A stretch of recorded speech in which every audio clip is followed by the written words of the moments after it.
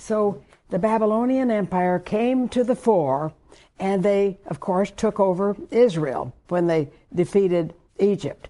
And so one of the world's great empires with an absolute ruler, and his name was Nebuchadnezzar. Now, I've been reading from the Septuagint, and they call him an entirely different name, Nebuchadnezzar or something like that. And so I was reading all of Daniel in the Septuagint. I'm going to read a little of it today, not that part, but maybe his name will come up. But anyway, I want us to see that Daniel was a young man carried off to Babylon after this battle of Carchemish. Jeremiah had said that they would be punished in Babylon for 70 years. And that's exactly what happened. In Psalm 137, turn back there just a minute, because this is the picture of Ezekiel. He was carried off to Babylon. Daniel is a young man, and his friends were carried off to Babylon. Thousands were taken to Babylon. But Psalm 137, this is Israel's sad state in captivity when they were taken off to Babylon. It said, by the rivers of Babylon we sat down, yea, we wept, when we remembered Zion. That would be Israel.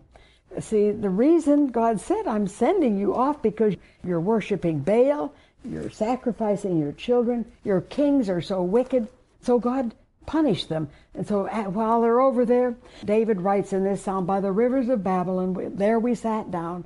Yea, we wept when we remembered Zion. We hung our harps upon the willows in the midst of it. For those who carried us away captive required of us a song, and those who plundered us required of us mirth, saying, sing us one of the songs of Zion. How shall we sing the Lord's song in a foreign land?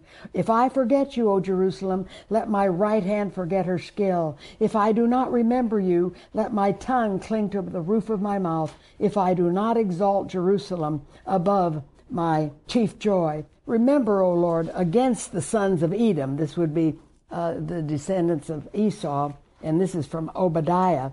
The day that Jerusalem fell, and so all the descendants, including later on the Herods, everybody that came from Edom, they said, Jerusalem's fallen.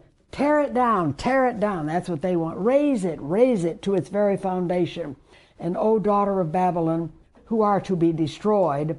See, God destroyed Babylon, but it's going to be rebuilt, and it's already in Iraq there today.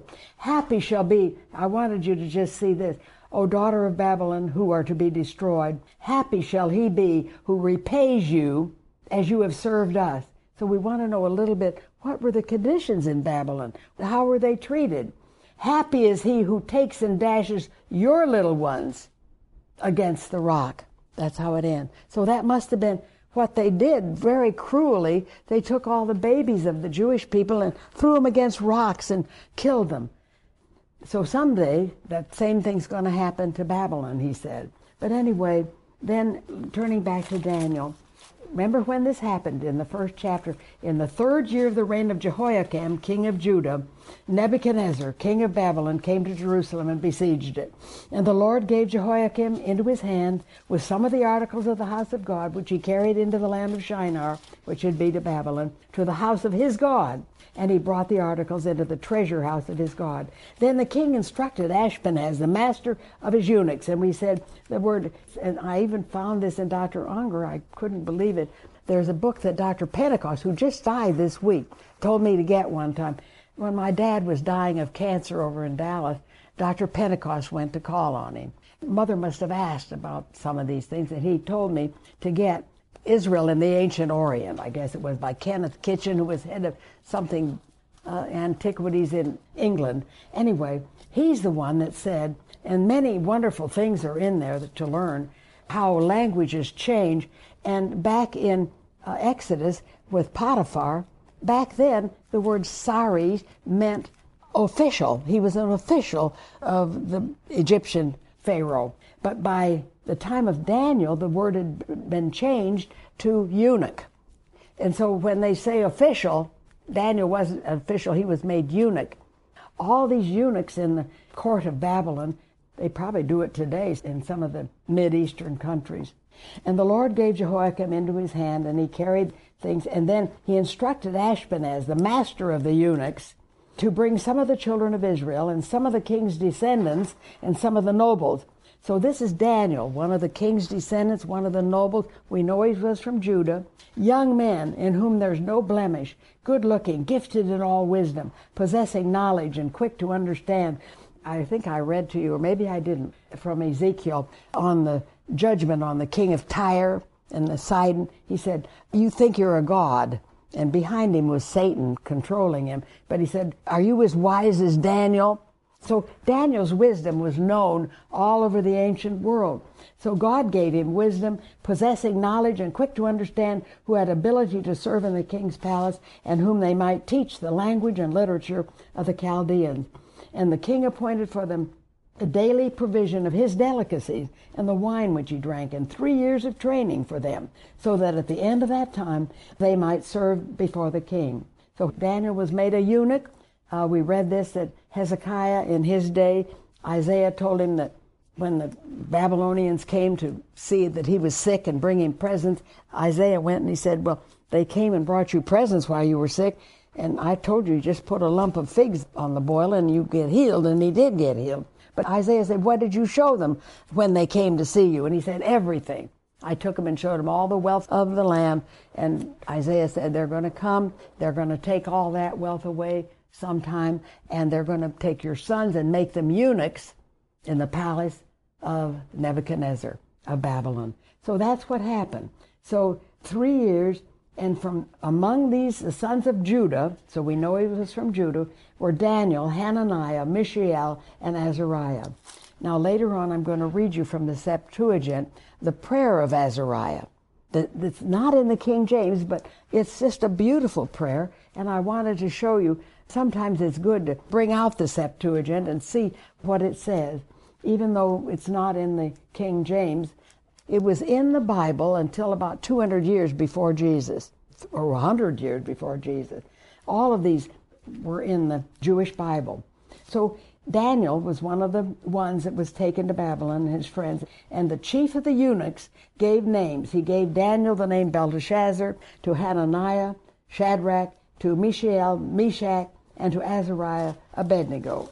Daniel means God is judge. Belteshazzar means may Bel protect his life. That's their God. Hananiah means God is gracious. Shadrach possibly means command of Aku, the moon god.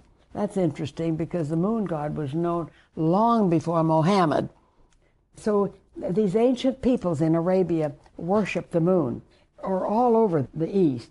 The moon god, Aku. Azariah means whom Jehovah helps. Abednego means servant of Nebo. Their Hebrew names were taken away, and a heathen god's name was given to them so that they would forget the God of Israel.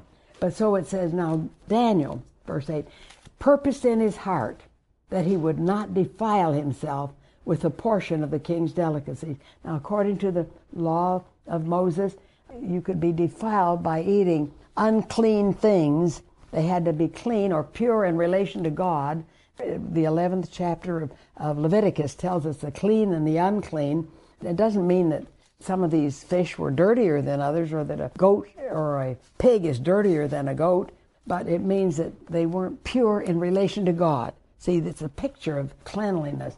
So he wouldn't eat that food nor drink the wine because it probably had been offered to one of the idols first. So Daniel purposed that he wouldn't defile himself.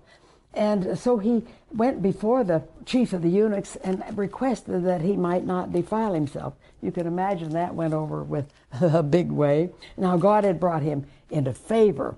God had done this, brought Daniel into favor and goodwill of the chief of the eunuchs. And the chief of the eunuchs said to Daniel, I fear my lord the king. He said, I'd like to do this, but the king has appointed this for you, and why should you look sicker than the other captives? Then you'd endanger my head. So Daniel said to the stewards whom the chief of the eunuchs had set over Daniel, Hananiah, Mishael, and Azariah, test your servants 10 days. Give us vegetables to eat and water to drink. Then let our faces and countenances be examined. So anyway, at the end of the time, it says they appeared better and fatter in flesh than all the young men who ate the portion of the king's delicacies. So the steward took away their portion of delicacies and the wine that they were to drink and gave them vegetables. As for the 4 young men, God gave them knowledge just these four, and skill in all literature and wisdom. And Daniel had understanding in all visions and dreams. Now at the end of the days, when the king had said that they should be brought in, the chief of the eunuchs brought them in before Nebuchadnezzar, and he interviewed them. And among all of the captives that were trained for 3 years, none was found like Daniel, Hananiah, Mishael, and Azariah. Therefore, they served before the king. And in all matters of wisdom, understanding about which the king examined them, he found them 10 times better than all the magicians and astrologers who were in all of his realm. They were professional astrologers with Satan's help. Thus Daniel continued until the first year of King Cyrus. So at the end of the book of Daniel, he's an old man. Now in the second year of Nebuchadnezzar's reign. So he hadn't been ruling too long. He had dreams, and his spirit was so troubled that his sleep left him. And he gave command to call the magicians, astrologers, sorcerers, and all the Chaldeans to tell him his dreams. So they came and stood before the king, and the king said, I've had a dream, and my spirit is anxious to know the dream. And I have always thought that he forgot the dream, but all of the experts say he knew the dream, but he was testing these guys. He didn't forget it. He wanted to know what they thought. And so the Chaldeans said to the king, tell your servants the dream and we'll give the interpretation. The king answered and said, my decision is firm. If you don't make known the dream to me and its interpretation, you shall be cut in pieces, your houses shall be made an ash heap. However, if you tell the dream and its interpretation, I'll give you great gifts, and so forth. They answered again and said, tell us the dream and we'll give its interpretation.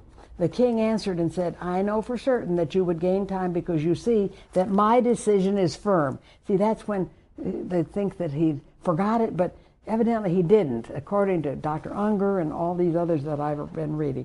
My decision is firm. If you don't make known this dream to me, I know what it is, but if you are the magicians, you can tell it to me too.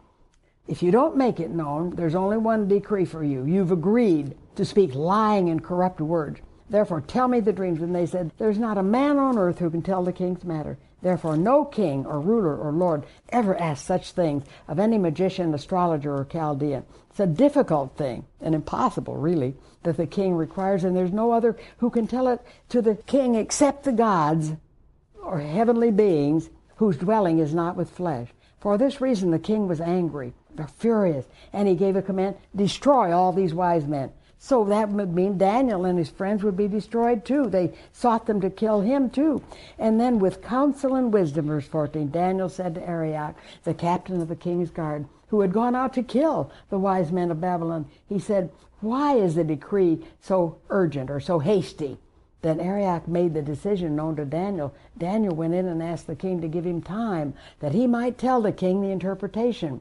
Then Daniel went to his house and he told this to his friends, and they all prayed that God would give them the secret. In verse 19, then the secret was revealed to Daniel in a night vision. So Daniel blessed the God of heaven, and he said, blessed be the name of God. Wisdom and might are his. He changes times and seasons. He removes kings and raises up kings. He gives wisdom to the wise and knowledge to those who have understanding. He reveals deep and secret things. He knows what's in the darkness, and light dwells with him. I thank you and praise you, O God of my fathers. You've given me wisdom and might, and now have made known to me what the king's dream was.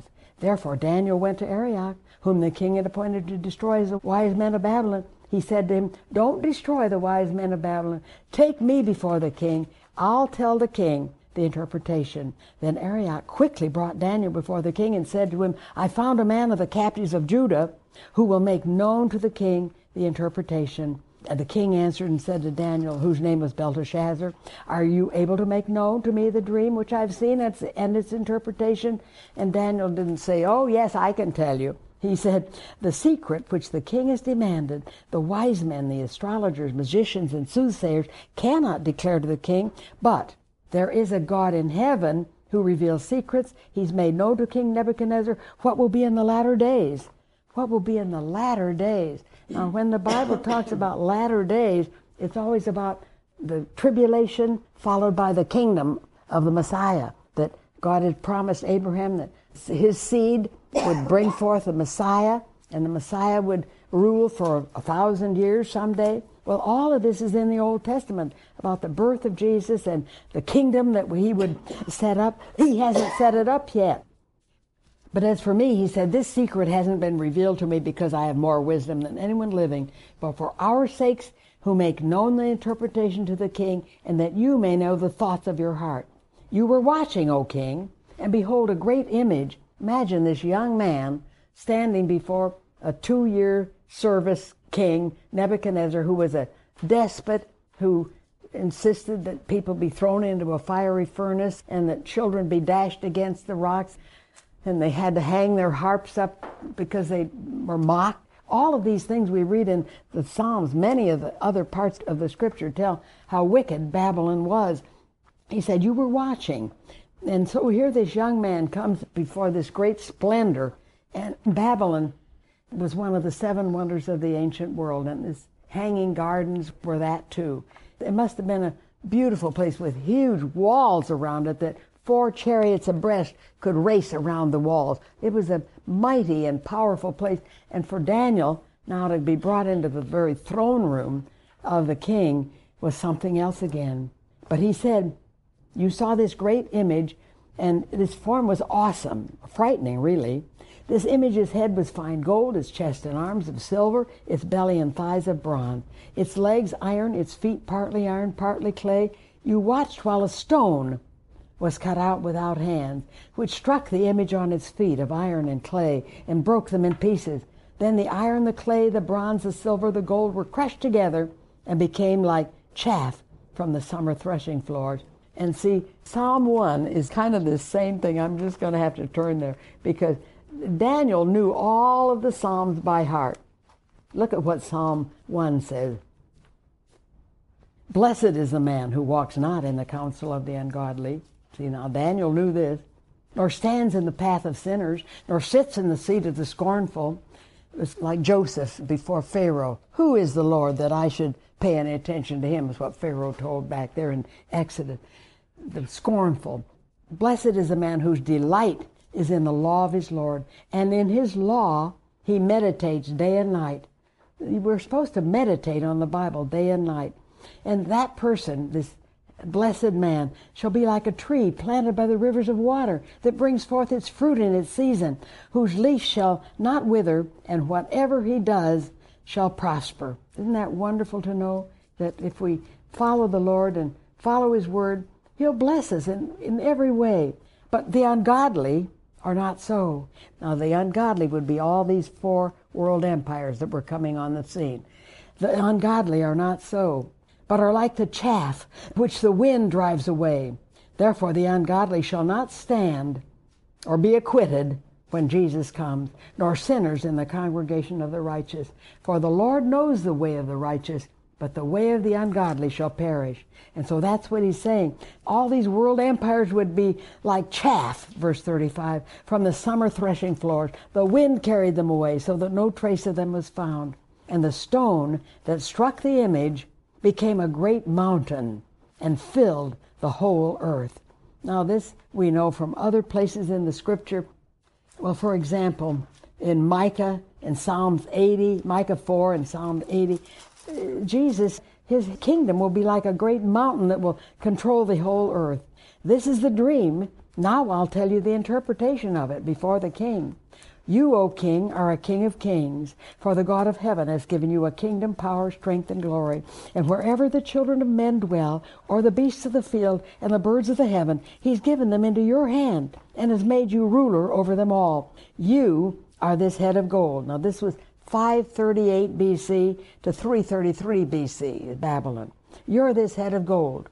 But after you shall arise another kingdom inferior to you. So after him would be the Medo-Persian. Persians would come on the scene, inferior to yours. In what way? Well, Persia was huge, a huge empire that we read about. Esther, under the king of Persia, clear through India, their kingdom was. But it was inferior, in fact, because some of the people that were under the king had authority. It was more democratic. But this king was an absolute monarch and despot. So after you, Nebuchadnezzar, shall arise another kingdom inferior to yours, and then another, third kingdom of bronze, which shall rule over all the earth.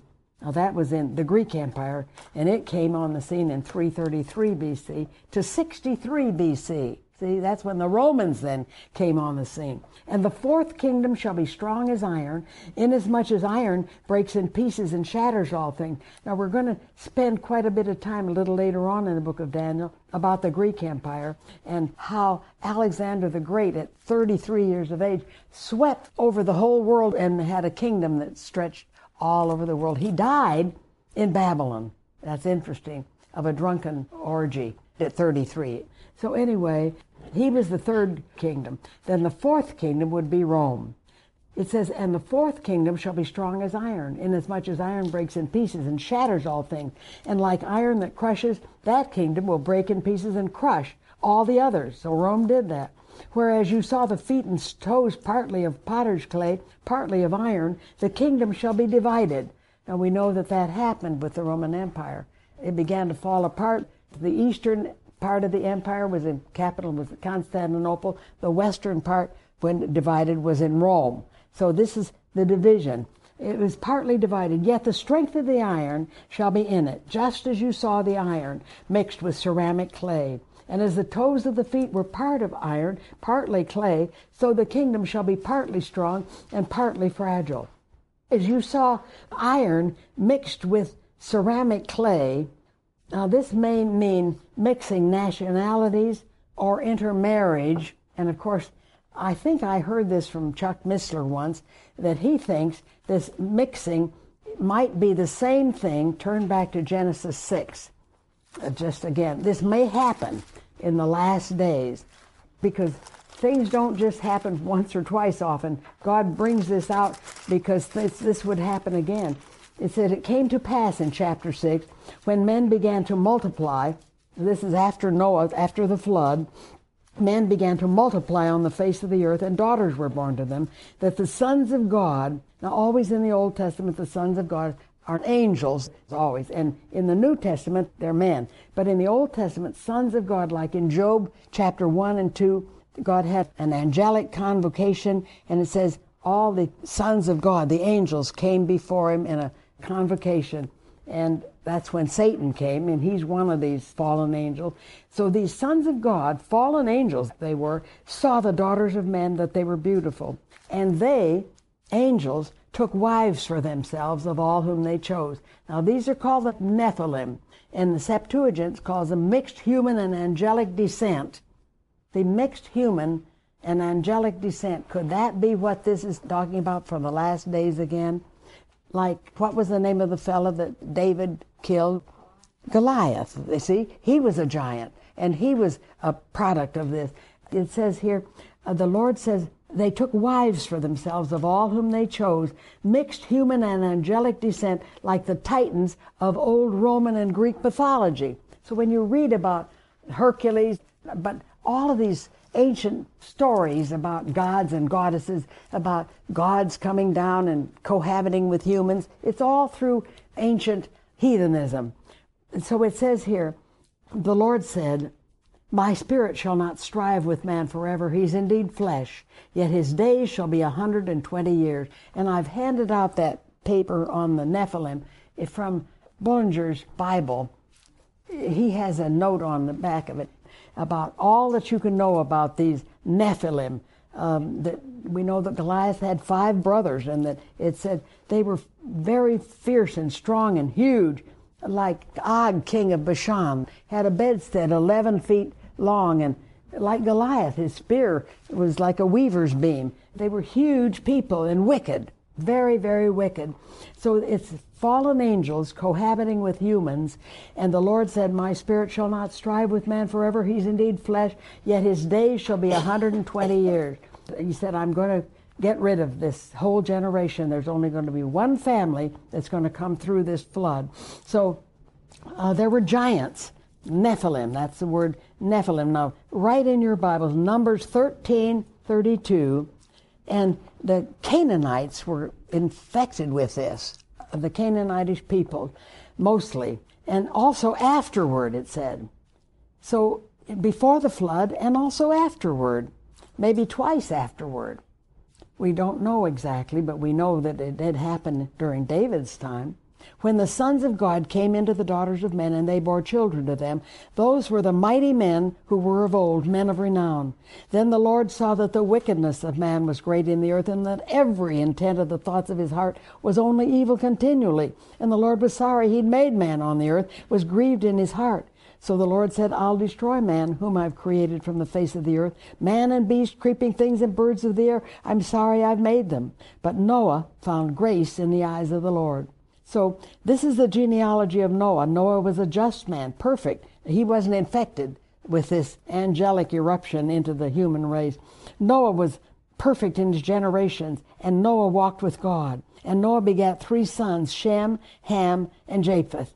The earth also was corrupt before God, and the earth was filled with violence.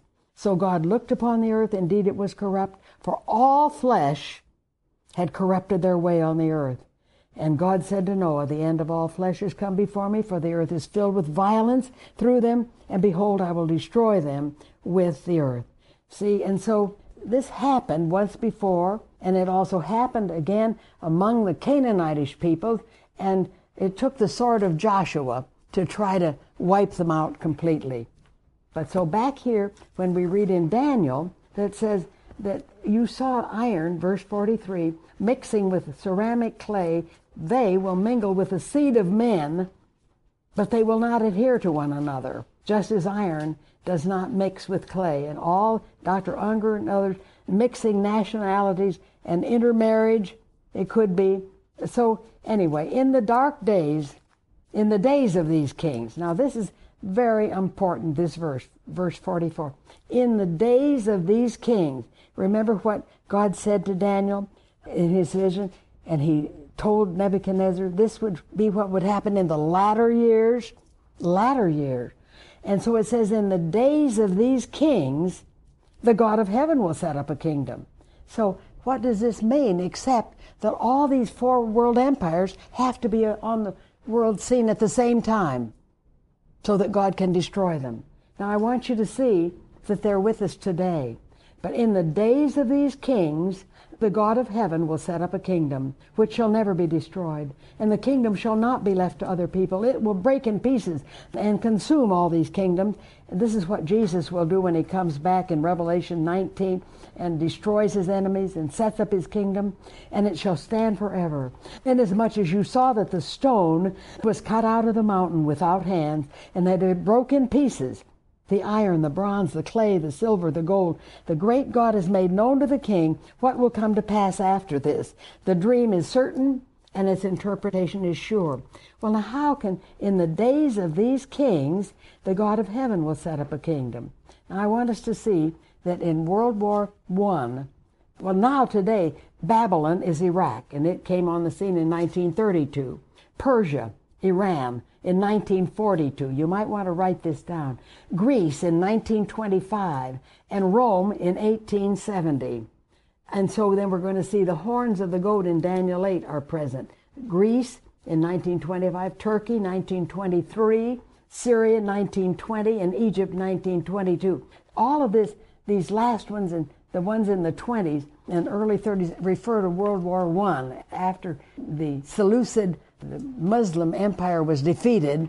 So then the Western powers assigned all of these lands all over again. See, there was no Jordan, there was none of this. There was no Babylon, but in 1932 there became a Babylon again. In Iran, 42. In Greece, 25. In Rome, 1870, and so forth. And so in the days of these kings, the God of heaven will set up a kingdom. Now I want us to turn for a little bit. Now I know that Matthew 24 talks about this, but let's turn to Luke 21 just a minute, because I want us to see the same sort of thing. In Luke chapter 21, look at verse 5. Then as some spoke of the temple, how it was adorned with beautiful stones. This is the temple that Herod built. And how it was beautified and don't with donations. And Jesus said, as for these things which you see, the days will come in which not one stone will be left upon another that shall not be thrown down. And this is what the Romans did to Jerusalem. And they asked him, saying, Teacher, but when will these things be? And what sign will there be when these things are about to take place. And he said, take heed that you be not deceived, for many will come in my name, saying, I am he, and the time is drawn near. Therefore do not go after them. But when you hear of wars and commotions, don't be terrified, for these things must come to pass first, but the end will not come immediately. Then he said to them, nation will rise against nation, and kingdom against kingdom. There will be great earthquakes in various places, and famines and pestilences, and there will be fearful sights and great signs from heaven. Sounds like what we read in Revelation about the tribulation. But before all these things, they will lay hands on you to persecute you. Now this is Jewish.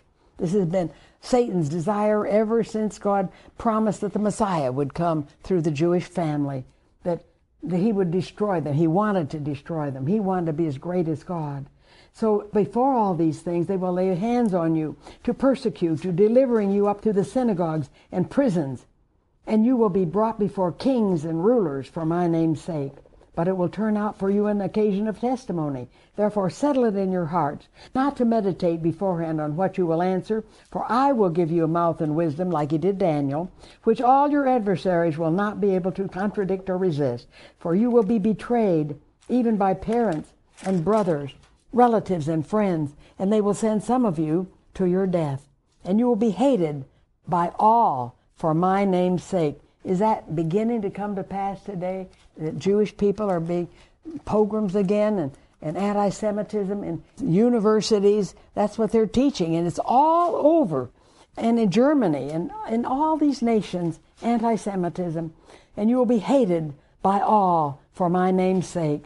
But not a hair of your head shall be lost. In your patience possess your souls. But when you see Jerusalem surrounded by armies, then know that its desolation is near. Then let those in Judea flee to the mountains. That's the West Bank that they're taking away and want to say belongs to Palestine, which there is no such thing as Palestine. Then let those in Judea flee to the mountains. So incidentally, when you see in your Bibles, in all the notes in the breviary, whenever you see Palestine in the Old Testament, cross it out and put Canaan, or later on Israel, because there's no Palestine, there are no Palestinians, they're just Arabs that moved over into Israel. So anyway, let those in Judea, verse 21, flee to the mountains. Let those who are in the midst of her depart. And let not those who are in the country enter her. For these are the days of vengeance, that all things which are written may be fulfilled. So this really moves ahead to the latter days of what would happen to these four world empires. But woe to those who are pregnant and those who are nursing babies in those days, for there will be great distress in the land, wrath upon this people in Israel. And they will fall by the edge of the sword and be led away captive into all nations. And Jerusalem will be trampled by Gentiles until the times of the Gentiles are fulfilled. Now that's in Romans 11:25. But when did the times of the Gentiles start? With Nebuchadnezzar's rule. With the Babylonian rule started the times of the Gentiles. We're still in this time today. But Jerusalem then someday is going to be trampled by Gentiles. And that we can expect that. We know from Ezekiel 38 and 39 that this great horde of people are going to come down and try to wipe out Jerusalem. And there will be signs in the sun, in the moon, and in the stars, and on the earth distress of nations with perplexity, the sea and waves roaring, men's hearts failing them from fear for the expectation of those things which are coming on the earth. For the powers of heaven will be shaken, Revelation 16. Then they will see the Son of Man coming in a cloud with power and great glory. This is the second coming of Jesus Christ. Now, the rapture is secret. When he comes in the clouds for us, we'll be caught up to be with him. At this time, at the end of the tribulation, he will come and every eye will see him, and there will be signs and men's hearts will fail him, and then he will come and destroy the nations and set up his kingdom. Men's hearts failing them from fear and the expectation of those things which are coming on the earth, for the powers of heaven will be shaken. Then they will see the Son of Man coming in a cloud with power and great glory. Now when these things begin to happen, look up and lift up your heads, because your redemption draws near. And he spoke to them a parable. Look at the fig tree and all the trees. Now, Matthew is very Jewish, and he says, let's look at the fig tree. But Luke is writing to Gentiles too. He said the fig tree and all the trees. The fig tree during this church age is Israel. In the Old Testament, it was the vine. It's a grape, like Isaiah 5. I have set my vine on a very fruitful hill. That's Israel in the Old Testament. Now in the New Testament, it's the fig tree, and in the millennium, it'll be the olive tree. And that's what Paul says in the 11th chapter of Romans, that you and I in the church age are grafted in to the olive tree, see, which is Israel, the root, which is Abraham and the Jewish people. All right, now back to where I was in Luke. But I want us to see in verse 24, it says, and Jerusalem will be trampled by Gentiles until the times of the Gentiles are fulfilled. And so I've written again here, Iran in 1942, Iraq 1932, Greece 1925, Turkey 1922, Syria 1920, Egypt 1922, Rome 1870, and then Libya, Ethiopia, Russia, Germany, all of these nations were on the scene, and God is going to wipe them out. It says, when you see these things happen in verse 31, you know that the kingdom of God is near. Surely I say to you, this generation will by no means pass away till all these things are fulfilled. And that probably means the Jewish people. Heaven and earth will pass away, but my words will by no means pass away. But take heed to yourselves, lest your hearts be weighed down with carousing, drunkenness, and cares of this life, and that day come on you unexpectedly, for it will come as a snare on all those who dwell on the face of the whole earth. Watch therefore, pray always, that you may be counted worthy to escape all these things that will come to pass, and to stand before the Son of Man. And in the daytime, it said, Jesus was teaching in the temple, and at night he went out and stayed on the Mount of Olives. And so he told this just before he went to the cross, because in chapter 22, the Feast of Unleavened Bread, or Passover, was just a few days away. All right, now back to where we are in Daniel. Because we see that these four world empires would come on the scene. In the days of these kings, verse 44, chapter 2, the God of heaven will set up a kingdom. So this, we know that Jesus is going to set up a kingdom, and I think it's Isaiah chapter 2, in many places, Isaiah 11, that there's going to be a wonderful time, peace on earth, goodwill toward men. The animal kingdom will not be vicious anymore. There won't be tooth and claw and everything trying to kill each other, all the animals. No, it won't be. It'll be wonderful. And so it says that a little child will be able to play at a cockatrice's den. And so it's just going to be a wonderful time when he comes back. So after he told this to King Nebuchadnezzar, imagine this mighty king fell on his face, verse 46, prostrate before Daniel, and commanded that they should present an offering and an incense to him, like a god. The king answered Daniel and said, truly, your God is the God of gods, the Lord of kings, and a revealer of secrets, since you could reveal this secret. Then the king promoted Daniel and gave him many great gifts and made him ruler. Can you imagine what the other wise men now wanted to do? They were jealous. They wanted to wipe him out, and they're going to try to do this. He made him ruler over the whole province of Babylon and chief administrator over all the wise men of Babylon. Also Daniel petitioned the king, and he set Shadrach, Meshach, and Abednego over the affairs of the province of Babylon. But Daniel sat next to the throne of the king.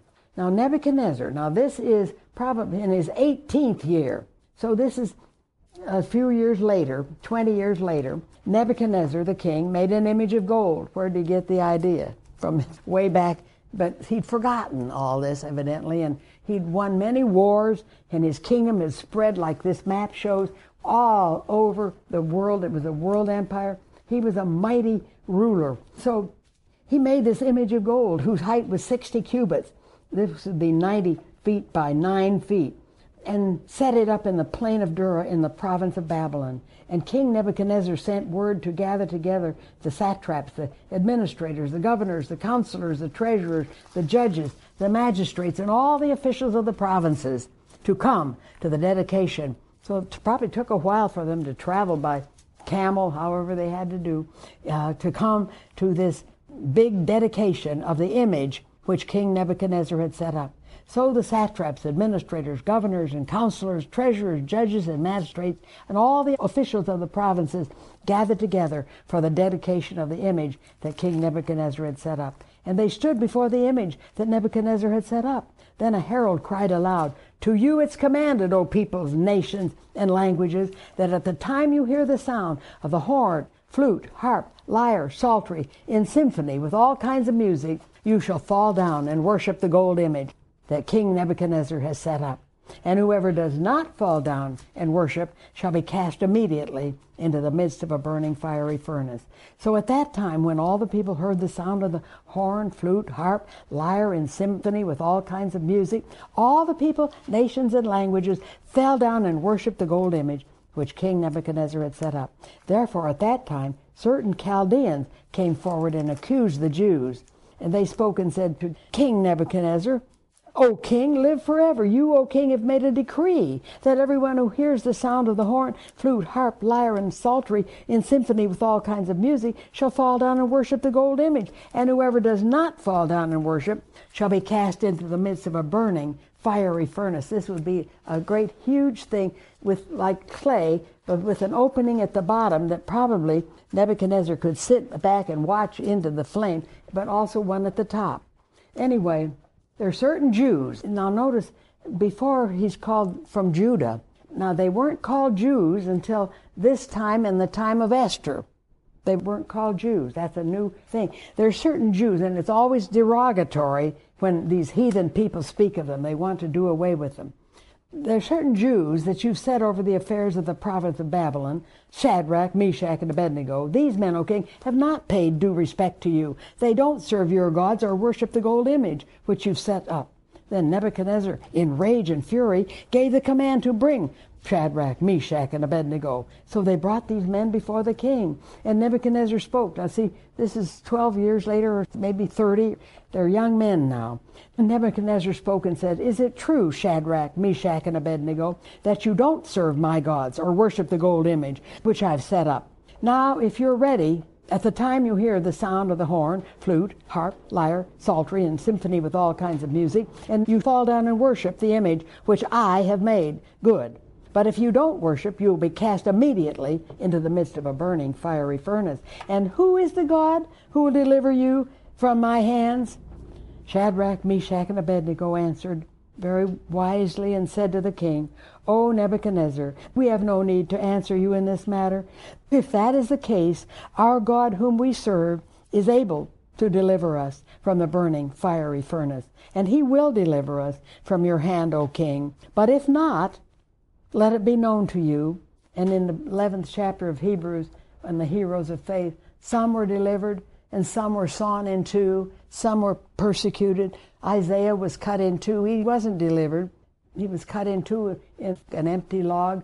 Imagine the ferocity and horrors that these people would do. "But if not, O king, let it be known that we do not serve your gods, nor will we worship the gold image which you've set up." Then Nebuchadnezzar was full of fury, and the expression on his face changed toward Shadrach, Meshach, and Abednego. Therefore he spoke and commanded that they heat the furnace 7 times more than it was usually heated. So usually heated, so evidently they used this furnace for a lot of things, probably killing all of his enemies maybe. And he commanded certain mighty men of valor, his leading men who were in his army, he commanded them to bind Shadrach, Meshach, and Abednego, cast them into the burning fiery furnace. And these men were bound in their coats, their trousers, their turbans, and other garments, and were cast into the midst of the burning fiery furnace. Therefore, because the king's command was urgent, and the furnace exceedingly hot, the flame of the fire killed those men who took up Shadrach, Meshach, and Abednego. And these 3 men, Shadrach, Meshach, and Abednego, fell down bound. They fell down bound in the midst of the burning fiery furnace. Then King Nebuchadnezzar was astonished, and he rose in haste and spoke, saying to his counselors, "Didn't we cast 3 men bound into the midst of the fire?" They answered and said to the king, "True, O king." "Look," he answered, "I see 4 men loose, walking in the midst of the fire, and they're not hurt. And the form is like the Son of God, or a son of the gods." But I love just the Son of God. Many of them say that in chapter 2, there is a God in heaven, Daniel said. Turn with me to the 30th chapter of Proverbs just a second, because this is a wonderful chapter that you can reach your Jewish friends with, maybe, but you can try. Proverbs 30. And Solomon, I think, is another name for Solomon. The words of Agur, the son of Jacob, no one knows who these are. There's probably another name for Solomon and his friend.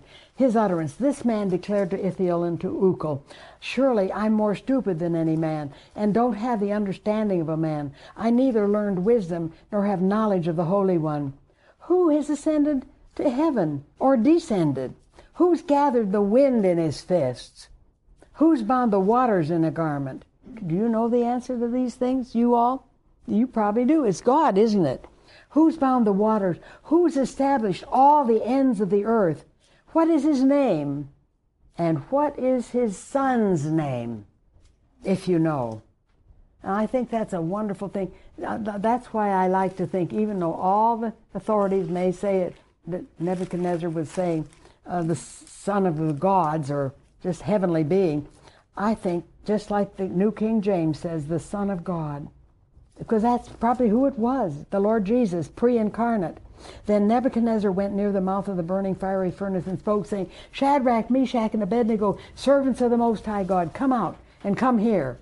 Then Shadrach, Meshach, and Abednego came from the midst of the fire, and the satraps, administrators, governors, and the king's counselors gathered together, and they saw these men, on whose bodies the fire had no power. The hair of their head wasn't singed, nor were their garments affected, and the smell of fire was not on them. What a miracle.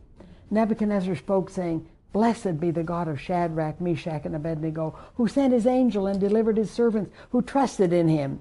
And they have frustrated the king's word and yielded their bodies that they should not serve nor worship any god except their own God. Therefore, Nebuchadnezzar said, I make a decree that any people, nation, or language which speaks anything amiss against the God of Shadrach, Meshach, and Abednego shall be cut in pieces, and their houses shall be made an ash heap, because there's no other God who can deliver like this.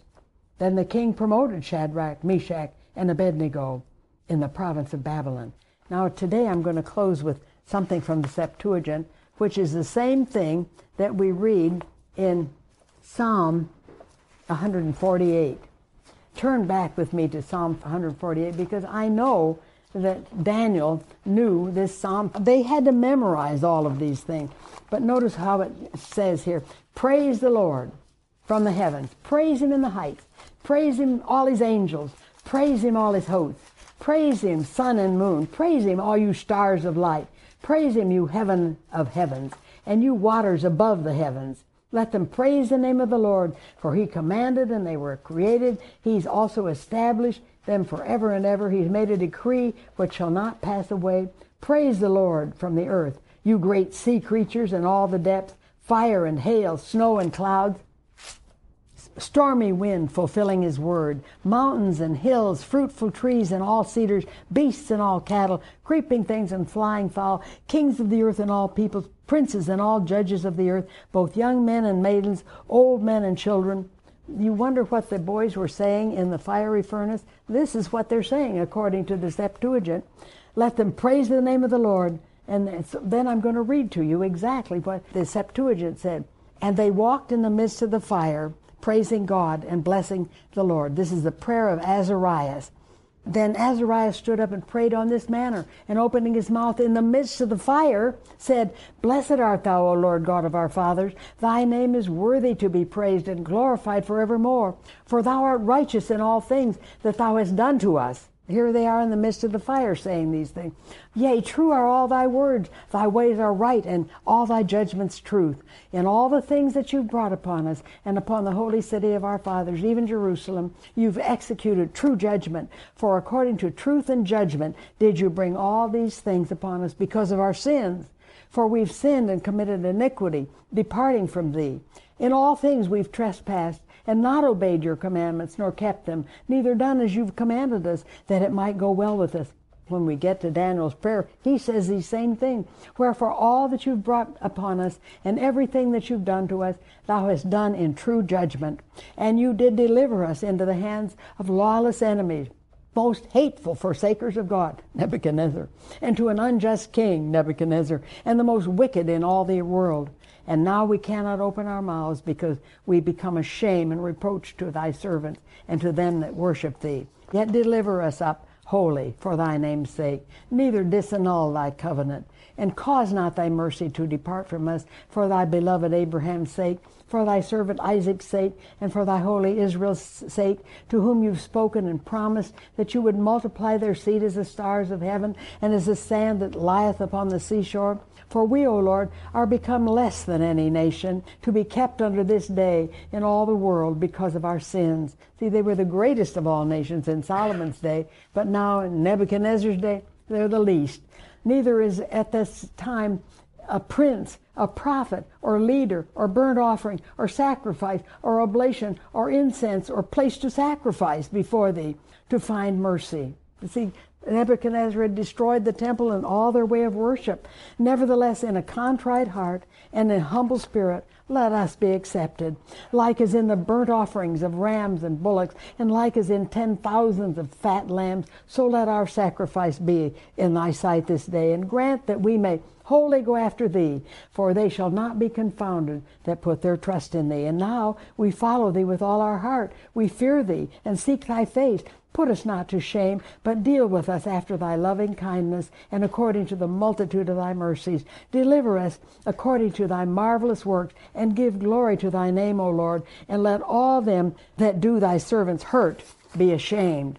And let them be confounded in all their power and might, and let their strength be broken, and let them know that you are God and only God, and glorious over the whole world. And the king's servants that put them in cease not to make the oven hot with rosin, pitch, tow, and small wood.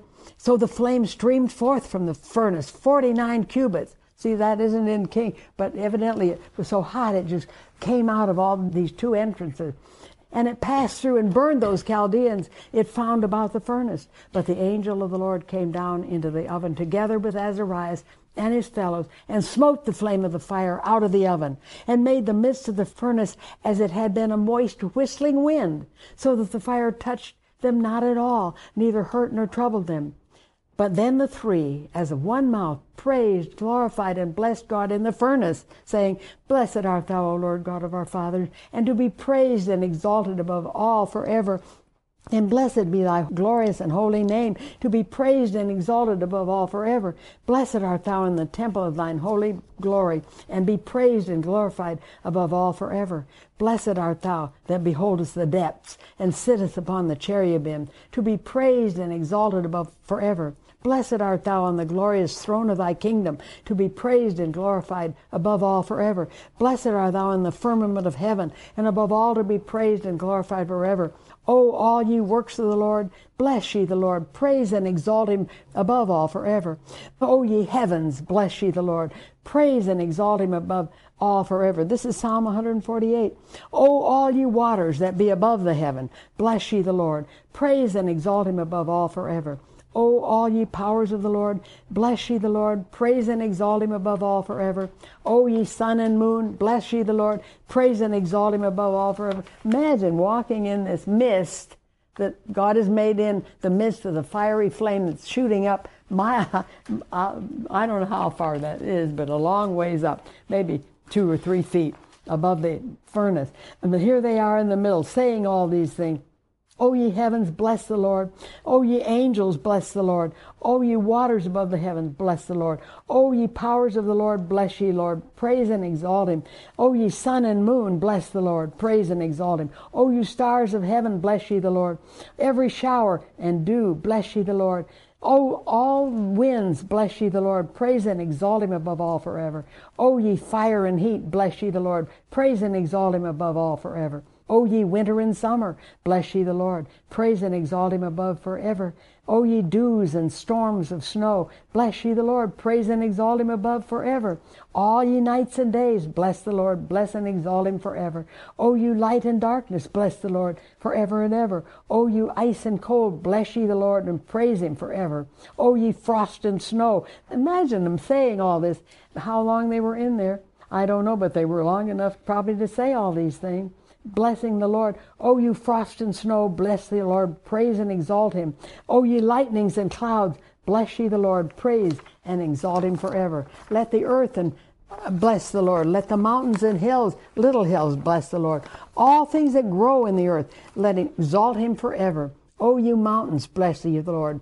O you seas and rivers, bless ye the Lord. O you whales and all that move in the waters, bless ye the Lord. O you fowls of the air, bless the Lord. Praise and exalt him above forever. All you beasts and cattle, bless the Lord. O ye children of men, bless ye the Lord. Maybe they were saying this, one would say it and another would repeat another. O Israel, bless ye the Lord. Praise and exalt him above forever. O ye priests of the Lord, bless ye the Lord. Praise and exalt him above all forever. And all you servants of the Lord, O you spirits and souls of the righteous, O you holy and humble men of heart, bless ye the Lord. Praise and exalt him above all forever.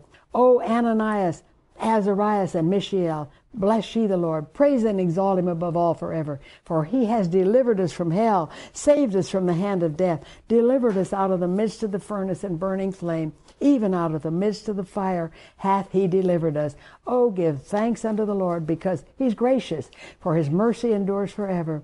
O all ye that worship the Lord, bless the God of gods, praise him, and give thanks, for his mercy endureth forever. That's from the Septuagint. Next week we'll take chapter 4, and we'll see what happens about Nebuchadnezzar. He still is not broken, but he's going to become like a beast of the field. So that's where we'll start next week. Lord, thank you for this time in your word. Bless these things to our hearts, and give us the thirst to know more and more of what you have to say in the Bible, because every time you read it and meditate on it, you show us new and wonderful things, because it's a living book. So we thank you for it in Jesus' name. Amen.